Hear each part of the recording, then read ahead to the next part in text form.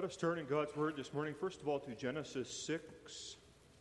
And then we're going to read a few verses from Genesis 8 as well.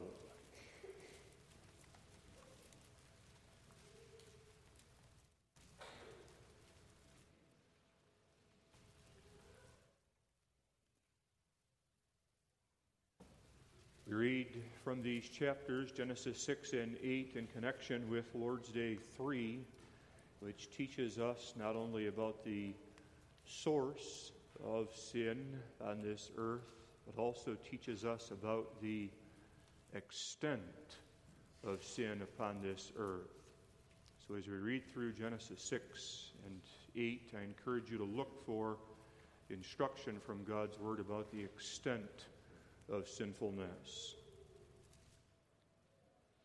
Genesis 6, verse 1, "And it came to pass, when men began to multiply on the face of the earth, and daughters were born unto them, that the sons of God saw the daughters of men, that they were fair, and they took them wives of all which they chose. And the Lord said, My spirit shall not always strive with man, for that he also is flesh. Yet his days shall be 120 years. There were giants in the earth in those days, and also after that, when the sons of God came in unto the daughters of men, and they bare children to them, the same became mighty men, which were of old, men of renown. And God saw that the wickedness of man was great in the earth, and that every imagination of the thoughts of his heart was only evil continually. And it repented the Lord that he had made man on the earth, and it grieved him at his heart. And the Lord said, I will destroy man whom I have created from the face of the earth, both man and beast, and the creeping thing, and the fowls of the air, for it repenteth me that I have made them. But Noah found grace in the eyes of the Lord." These are the generations of Noah. Noah was a just man and perfect in his generations, and Noah walked with God. And Noah begat 3 sons, Shem, Ham, and Japheth. The earth also was corrupt before God, and the earth was filled with violence. And God looked upon the earth, and behold, it was corrupt, for all flesh had corrupted his way upon the earth. And God said unto Noah, The end of all flesh is come before me, for the earth is filled with violence through them, and behold, I will destroy them with the earth. Make thee an ark of gopher wood. Rooms shalt thou make in the ark, and shalt pitch it within and without with pitch. And this is the fashion which thou shalt make it of.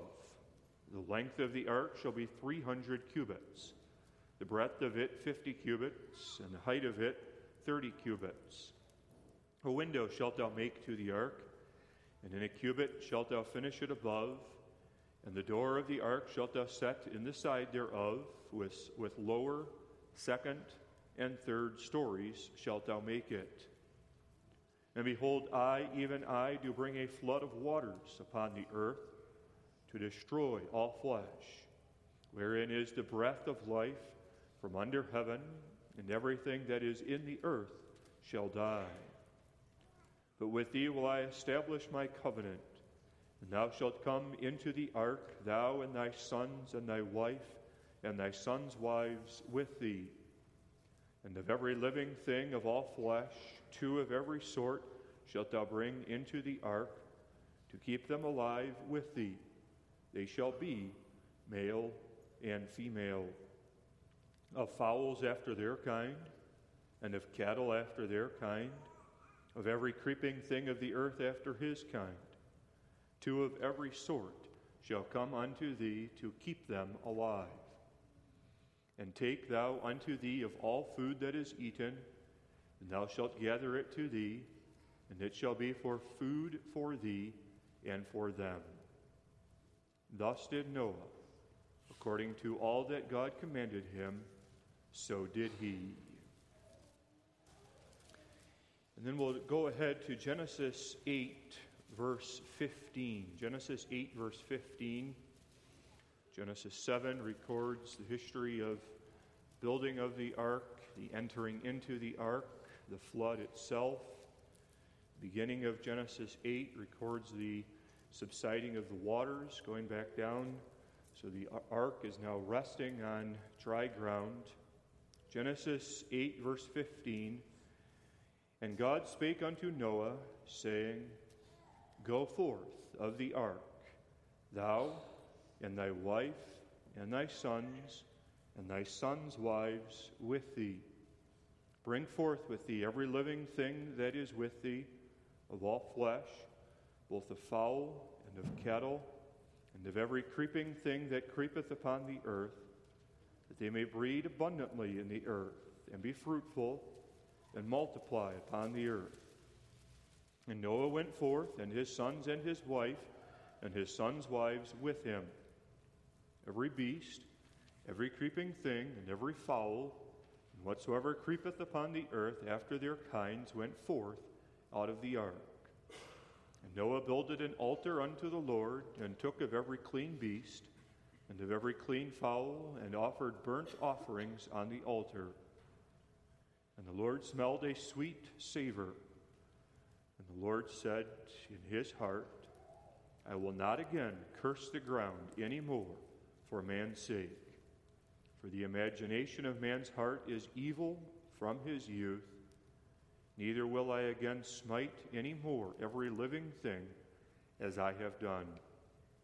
While the earth remaineth, seed time and harvest, and cold and heat, and summer and winter, and day and night shall not cease.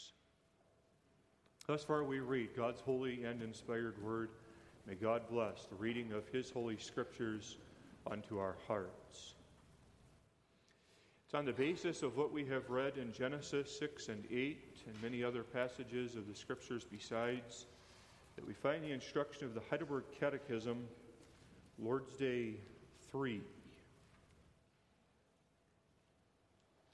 Lord's Day 3, found on page 4 in the back of the Psalter. Question 6, did God then create man so wicked and perverse? By no means. But God created man good and after his own image, in true righteousness and holiness, that he might rightly know God his Creator, heartily love him, and live with him in eternal happiness to glorify and praise him. Whence then proceeds this depravity of human nature? From the fall and disobedience of our first parents, Adam and Eve, in paradise. Hence our nature is become so corrupt that we are all conceived and born in sin. And then question 8, which we especially focus on this morning, are we then so corrupt that we are wholly incapable of doing any good and inclined to all wickedness? Indeed we are, except we are regenerated by the Spirit of God.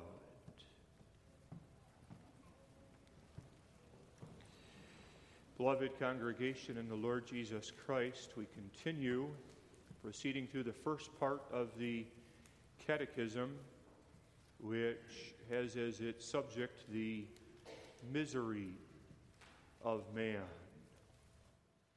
We noted that the misery of man is his sinfulness. It's because of our sin that we experience misery upon this earth. In the first part of Lord's Day 3, which we focused on last week, Sunday, we faced the question, where does sin come from? What explains the origin or the source of the presence of sin and corruption and guilt upon this earth? And we saw, according to the answer of the Heidelberg Catechism, that depravity does not have its source in God. God created man good and upright. God created man in his own image. in knowledge of God, righteousness, and in holiness. But instead, the source or origin of our sinfulness comes from that first fall, the entrance of sin into the garden by Adam and Eve. Now, in the service this morning, we focus on the second half of Lord's Day 3, not considering so much the question of the origin of man's misery, but now focusing on the question of the extent of our sinfulness. Last week we faced the question, why? Why is there sin on this earth? This week now we face the question, how bad is it? This is a sobering subject for us to consider. We're going to be discussing the subject of depravity, even total depravity. And this is hardly a popular subject. The world is not going to teach children of this world about depravity. We're conceived and born in sin. The world might use different words to speak of brokenness on this earth. It might speak of making poor choices. It might speak of compromises that happen. But the world is not going to talk about depravity. And in the church world, too, the subject is less and less heard about. It's difficult to hear about depravity. And I'm aware of that even as I bring the word this morning. You see, by nature, no one likes to receive a criticism.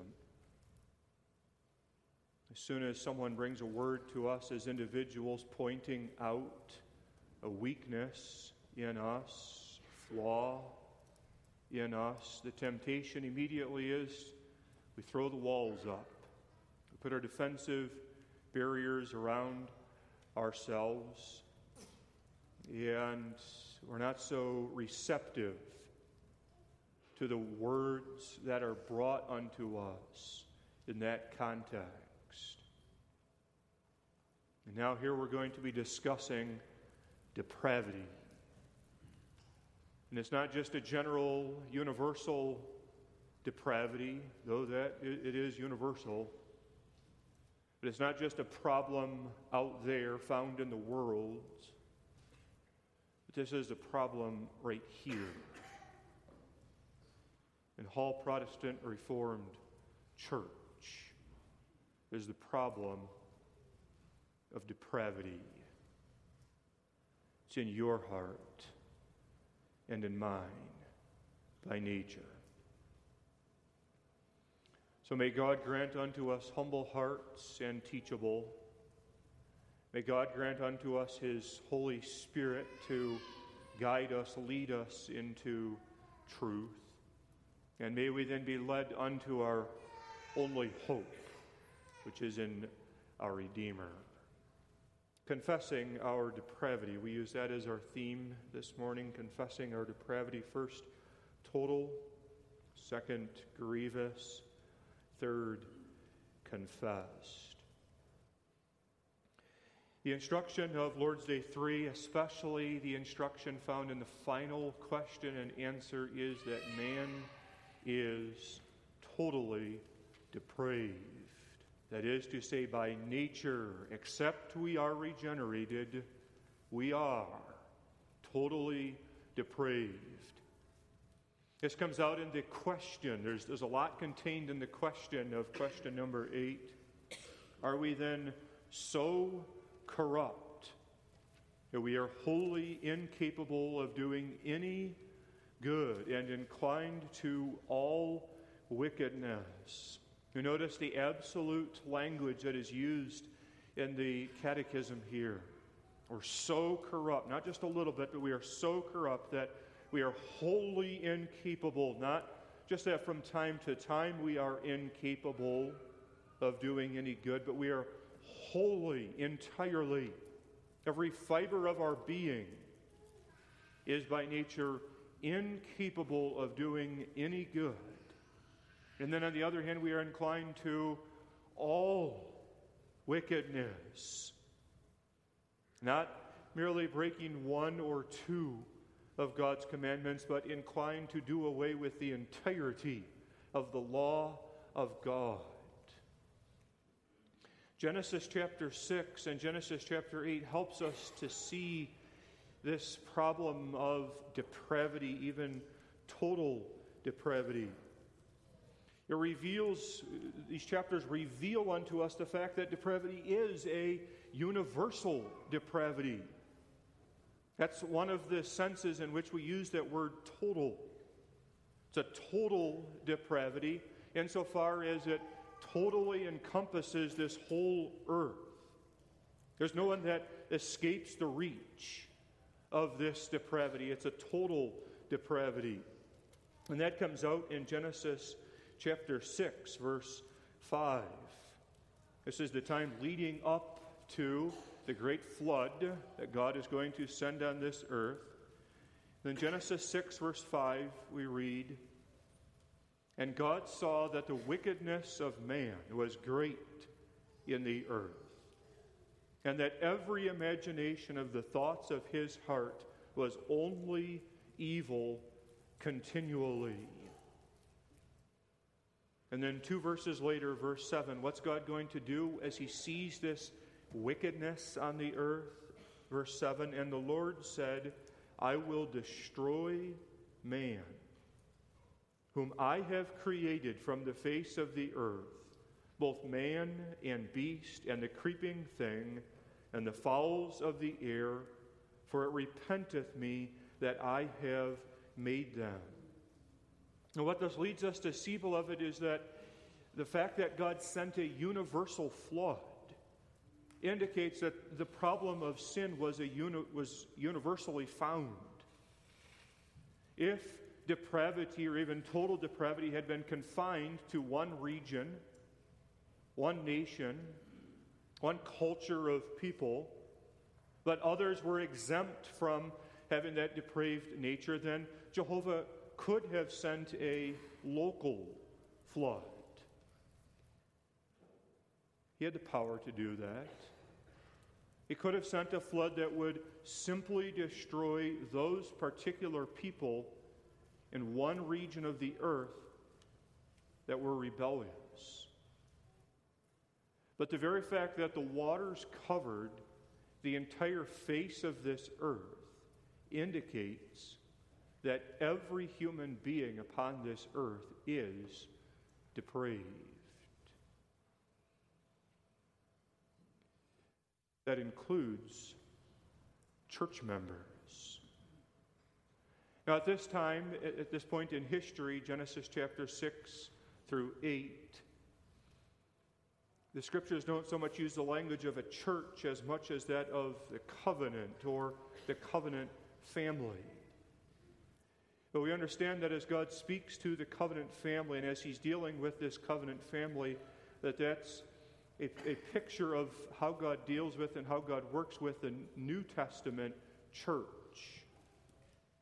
So as we look at Noah and his family, and we see God's words to Noah and the family, we can learn about what is also true of us as members of the New Testament church.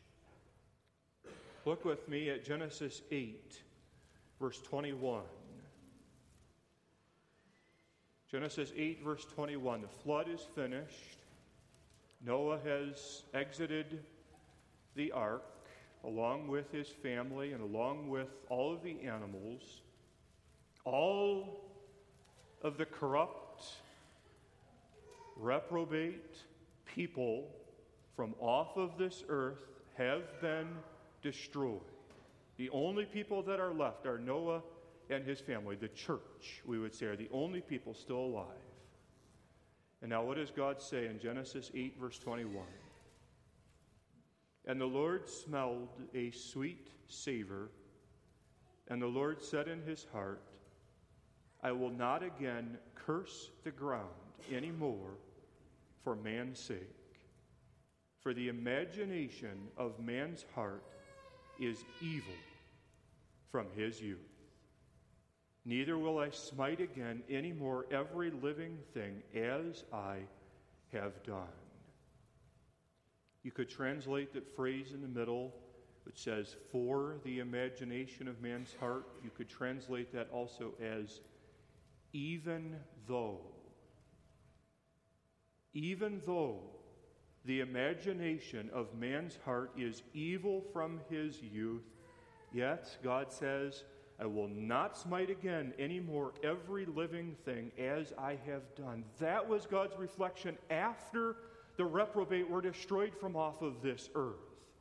As God looked on Noah and on Noah's family, God's commentary was of them that their heart was still sinful. The flood was insufficient to remove depravity from off of this earth. Yet there was still that carnal, that depraved nature that was found within Adam. So that as soon as Adam got off of the ark, the very first thing that he had to do was to make an altar, burn up an offering unto the Lord, and seek the pardon of his sins. And the Lord in grace came unto Noah and told Noah, even though the imagination of man's heart is evil from his youth, yet I am not going to deal with you as you deserve to be dealt, but I am going to be gracious unto you, and I am going to spare this creation. I'm not going to smite this earth again. That shows to us, beloved, that depravity is not simply a problem found outside the walls of the church, but depravity is something that is found within the hearts of God's own children. As soon as you and I enter through the threshold into the church, by virtue of our presence being there is found within the church a depraved nature. This is a personal confession that we make. I am by nature corrupt, inclined unto all wickedness. Not merely a universal problem, not merely a church struggle, but it's a personal battle as we strive against that old man of sin. Total depravity not only means every single person head for head on this earth, but total also means this, that every part of my being is rebellious to Jehovah God by nature. It's not simply that at times on the outside I behave in a way that is abhorrent unto Jehovah God. It's not simply that at times a word slips off of my mouth that really goes against my character and my nature. It's not that on the inside I'm good and I'm pure and I'm holy, but every so often externally there's evidence of sin in my life. But total depravity means that the total of man, the total of the parts of man are all depraved. My nature is depraved. My mind is depraved. My thinking, my willing, my heart, they're all bent against Jehovah God. We see this again revealed in Genesis chapter 6, verse 5. God saw that the wickedness of man was great on the earth, and that every imagination of the thoughts of his heart was only evil continually. Imagination. That word literally means form or frame. And I think it's helpful for us to understand that word, that as God looked upon mankind on this earth, God saw that their imagination or the form or frame of man was only evil continually. It's helpful for us to understand that, because at times, when it comes to a very practical level, we can struggle with this truth of total depravity. The reality is, man does not always look totally depraved. The minister says on Sunday that we are by nature totally depraved, but then we go home and there are some interactions that we have with people around us, and those interactions are pleasant and they're good. And then we can start to wonder, well, how then does this make sense? It seems that there's two opposing realities. The one reality is every man is depraved, wholly corrupt, inclined to all wickedness. But then on the other hand, we see people do good, even people of the world who appear to be doing good deeds. There's a snowstorm. We get snowed in the house, and who's the first person who comes over to shovel out the driveway? Perhaps the neighbor who's never darkened the doorway of the church. There's sickness in the home, and who brings over a meal? The neighbor woman who confesses she's an atheist. How then do we make sense of this? That on the one hand there is depravity, even total depravity, but on the other hand there are professing unbelievers who do apparently good deeds. Genesis 6 verse 5 helps us with reconciling this. As God looked upon this earth, God saw that every imagination of the thoughts of man's heart was only evil continually. Imagination, again, means form or frame. Think of a builder who is constructing a home. If he's going to construct a sturdy home after he has the foundation laid, it's necessary that he put up a good frame for that home. And so he uses sturdy lumber for constructing that frame. He doesn't take lumber that is rotten, lumber that's been compromised in any way, but he uses good lumber to construct that frame. And that's important, even though no one's ever going to see that frame of the home. The outside is going to be covered with siding. The inside, there will be drywall to cover it up. So from an aesthetic point of view, it doesn't really matter what the lumber is that's used for the frame, and yet from the point of view of the structure of that home, it's so important that he use quality lumber. If he uses lumber that's compromised, he might be able to put a good finish on it. He might be able to give that home to the new home buyer, homeowner, and he enters that home and he's happy for a while, but then a storm comes and the structure of that home is compromised because the frame is rotten. And that's the idea here, beloved, in God's word in Genesis 6, verse 5. As God looks upon man, God does not merely look at the external, the outward. God does not merely evaluate what we touch with our hands, what we say with our mouths, though that too is called into judgment by God. But God looks deeper than merely what is done outwardly. God looks unto the frame of man. God searches the heart of man. And what does Jehovah God see as God evaluates the heart of man?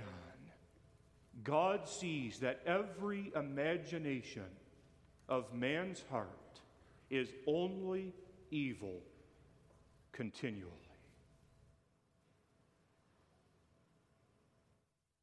At times we do our best to put on a facade, put on a good outward appearance, so that others do not see the depth, the extent of our depravity. But we cannot hide from God, who searches and who knows. This is, beloved, in brief, our total depravity, which is also, we confess, a grievous depravity. It's grievous for us as parents, as we bring children into this world and seek to rear up and teach and provide for those children. The second half of answer 7, hence our nature is become so corrupt that we are all conceived and born in sin. God's word teaches that sinful parents beget sinful children. This was evident from the history leading up to the flood. There was, according to Genesis 6, verses 1 and 2, there were the sons of God. Sons that confessed their faith in God, sons that belonged to God. But these sons of God looked out and they saw the women, the daughters of the world. Verse 2, the sons of God saw that the daughters of men were fair. They saw that they were beautiful. God searches the heart.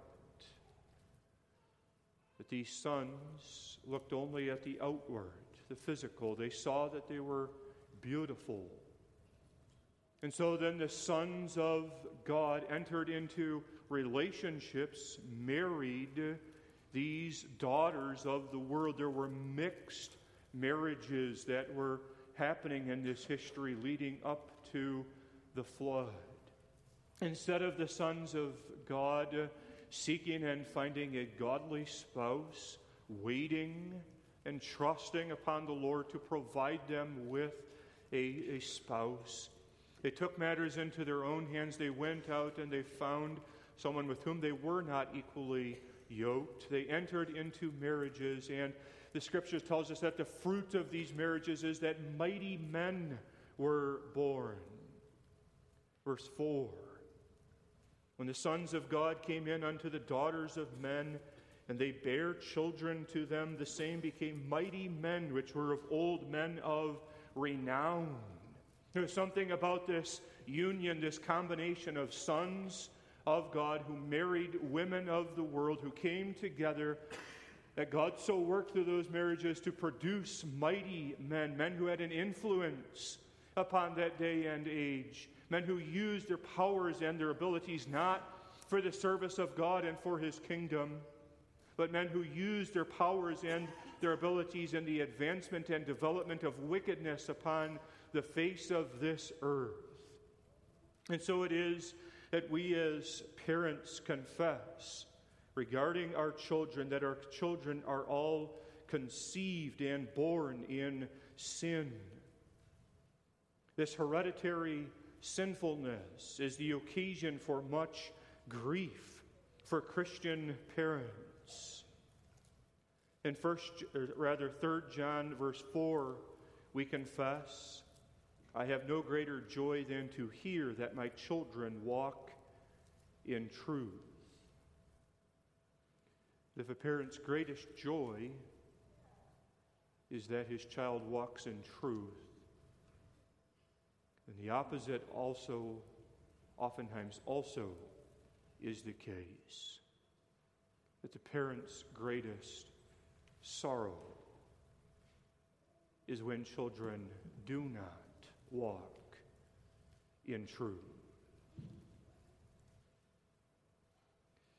Not only is it earthly parents who are grieved by the reality of the sins which they observe in their own children, which sinful nature they inherit from mom and dad.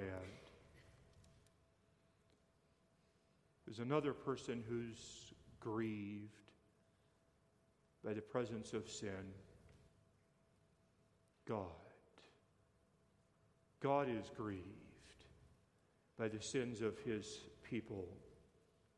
Genesis 6, verse 6. And it repented the Lord that he had made man on the earth, and it grieved him at his heart. God is capable of grieving, for God is a person. He is not merely a power, a force. He's not merely an abstract entity, but he is God, the thinking, feeling, willing God. We do not pray to an impersonal force, but Jesus Christ teaches us in the Lord's Prayer to petition our Father who is in heaven. This God and this Father in heaven is, the Scriptures teach us, grieved. To be grieved is to be in pain. It is to be hurt. It is to be sorrowful. Isaiah 54, verse 6, uses this word grieve to speak here of the church. The church is spoken of as a woman here in Isaiah 54, verse 6. For the Lord hath called thee as a woman forsaken and grieved in spirit. That's the pain that God experiences in his heart, even as a woman is forsaken by her husband and grieved in her spirit because of the neglect of her husband. So it is that our God and our Father in heaven is grieved by the sins of his people. The word says that he is grieved at his heart, and you could also otherwise translate that he is grieved to his heart. It's not merely, as it were, a superficial pain, a superficial grief that Jehovah experiences, but this is something that goes to the very heart of the Almighty, the transcendent, the holy God. Why does God grieve? He grieves because he created man good. He created man in his own image and knowledge and righteousness and holiness. God gave unto man everything that man needed for his existence upon this earth. God placed him in a garden. God gave him fruit to eat. God gave him water to drink. God had fellowship. He had communion with Adam there in the garden. God covenanted with Adam and Eve. Man had everything that he needed, and yet there came an intruder into that garden. And that intruder broke into the garden. The intruder led man into temptation, and man fell. And it's not that the children of God were taken handcuffed against their will into sin. But man willingly gave himself over to the intruder. And thus our Father is grieved. We who are the children of God have turned ourselves against God. We have willingly given ourselves to the devil. We have given up the image of God in us. We've taken another image, the image of the devil, and become by nature liars.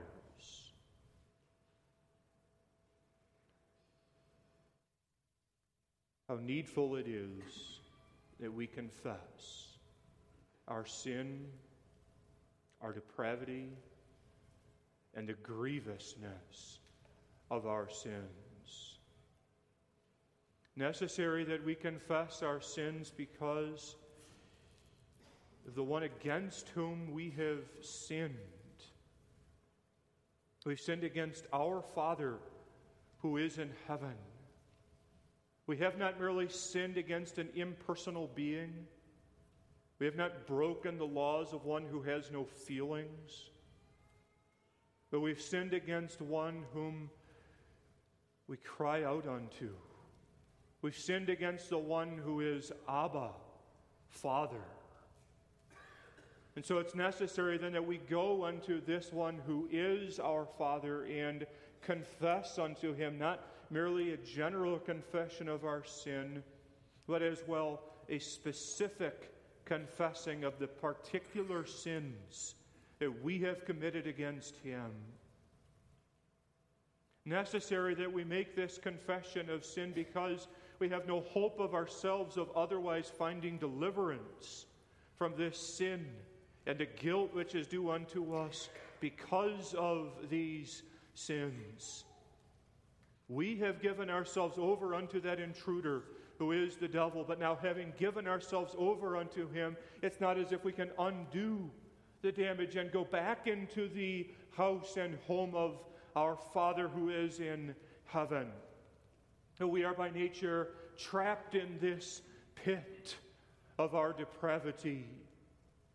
And so all we can do then is cry out unto our God and our Father, not to deal with us as we deserve to be dealt, but graciously to take our sins and remove our sins far, far away from us. Noah, as soon as he got off of that ark, went and he made an altar unto God. Genesis 8, verse 20, and Noah builded an altar unto the Lord, and took of every clean beast and of every clean fowl, and offered burnt offerings on the altar. The very animals that were preserved by that ark, Noah then took those animals, some of them, and offered those animals unto God. Noah offering this sacrifice unto God points us unto the perfect sacrifice of Jesus Christ, who was himself holy, who was without any sin or any guile, who by the riches of God's grace came into this world in order to take our sins and the guilt due unto us for them upon himself. Hear then the assurance of God's word. 1 John 1. If we confess our sins, he is faithful and just to forgive us and cleanse us from all unrighteousness. Amen. Let us pray. Our Father and our God in heaven, we plead of thee, may thy blessing rest upon us. We are undeserving of such a blessing by nature. We have forfeited any right to claim divine blessing upon ourselves. But we plead for the merit and for the worth of Jesus Christ. Wilt thou cause the light of thy countenance to shine down upon us? Wilt thou anoint us with thy Spirit and forgive graciously our sins. Amen.